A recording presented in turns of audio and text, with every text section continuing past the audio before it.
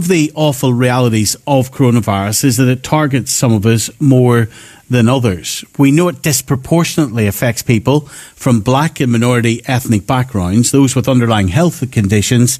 It can be worse if you're overweight, and it also affects more men than women. But official figures out today also suggest people living in more deprived areas of England and Wales are more likely to die with coronavirus than those in more affluent places.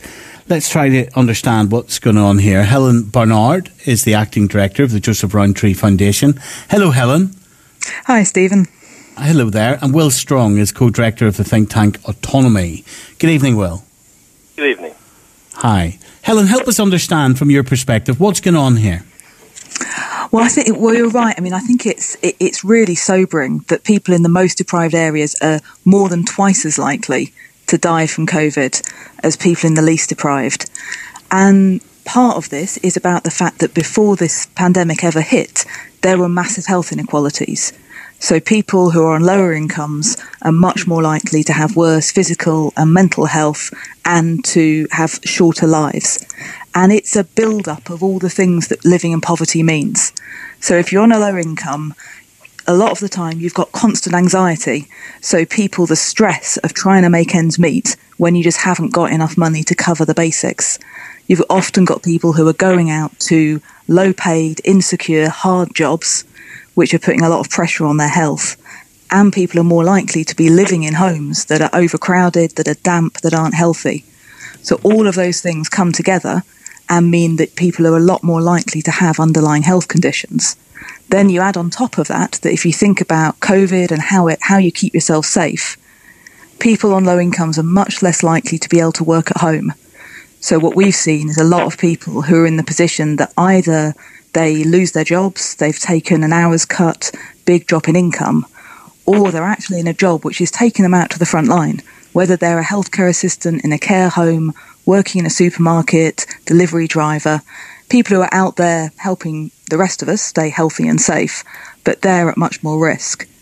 And then you can see people going home to houses where there's lots of people, it's overcrowded, so whole families get put at risk. And all of that is combining to leave these really pretty tragic consequences. Will? Yeah, so I just want to agree with all that's been said, really. At Autonomy, we've done a kind of study on risk and occupations. And so what we found, we kind of broke down every occupation according to the level of physical proximity to others and also the level of day-to-day exposure to diseases. So, as you know, the COVID-19 virus is transmitted by touch and through breathing. And so this is quite a good metric to kind of measure which occupations put which workers at risk. And what we found, unsurprisingly, a lot of healthcare professions, nurses, medical practitioners, doctors, etc., but also carers. And so what we broke down as well is what incomes and what's the gender split between the two. And there are over 1 million occupations which are currently done by people who are earning less than 2/3 of the median wage, which is basically the poverty line. And so over 1 million high-risk jobs pay poverty wages, and also 98% of workers in high-risk jobs that are paying these really, really low wages are done by women. So this virus affects women and low-wage workers much more strongly, much more detrimentally than other parts of the workforce. Well, Dr. Pippa Metcalf is also with us, consultant physician in acute medicine at Gloucester Royal Hospital. Hello to you, Pippa. Hello, Stephen. Hi, you're the lead fellow for health inequalities and inclusion health. It's really concerning, this, because it's something that we cannot turn around quickly, of course. And if those people in deprived areas are more likely to die, then how can we help them more and more quickly than others? I mean, absolutely right. And as Helen described, it was a perfect storm because there were these shocking health inequalities before the epidemic started. I mean, we knew earlier this year that the poorest were dying 20 years younger than the richest in this country. This shocking gap that we knew about. We knew about this even before any virus turned up. And we have turned a blind eye to this terrible, terrible injustice in health. So going forward, what can we do? I mean, the first thing we can do is raise the national living wage. and that immediately would help. And if we could get that up, that would help families and children. We can immediately look at more suitable housing, although, of course, there is always a shortage.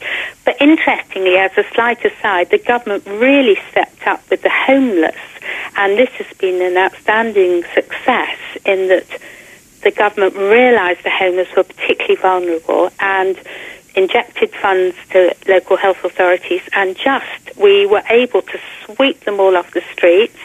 4,500 beds were found in London. We've housed 150 in Gloucester, and it's just been amazing that where there's a will, there's a way, and some money, obviously. And we've had this ideal, fantastic opportunity now to get the homeless off the streets, and hopefully the government will help us now not send them back to the streets.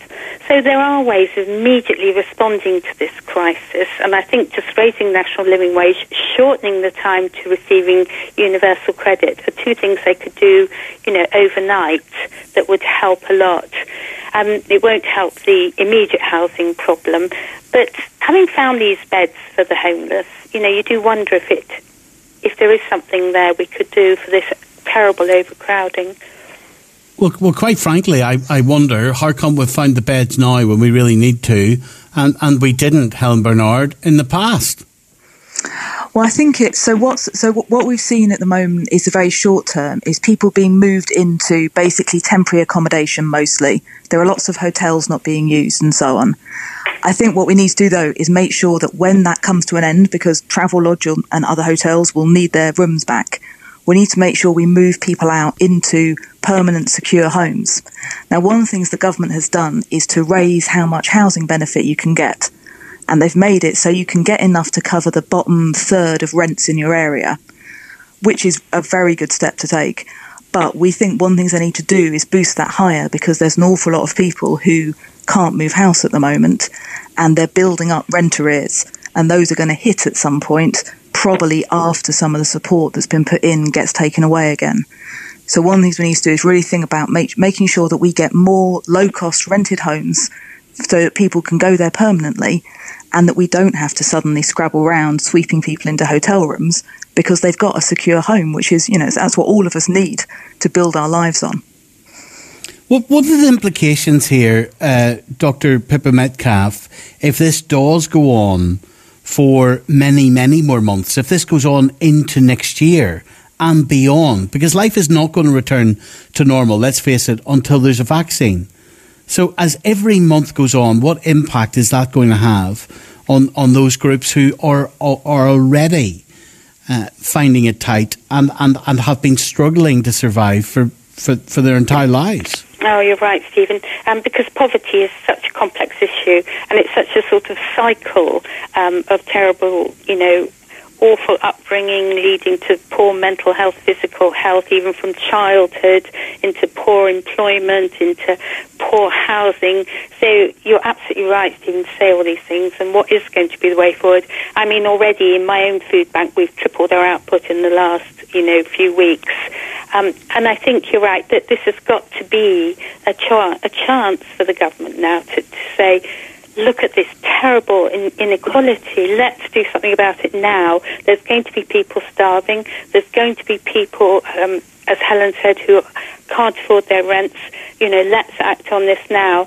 And I just think that maybe, just maybe, looking at the work they've done with the homeless and looking at the report today that came out about this horrible injustice, that they will step up. That's all we can hope, and get that living wage up, get that universal credit sorted, get the housing sorted, and just hope, because we cannot go on. I mean, already not only is there this 20-year disparity in life expectancy, but women are now dying younger than they did, 10, 20 years ago. And so this coronavirus is just highlighting this horrible situation.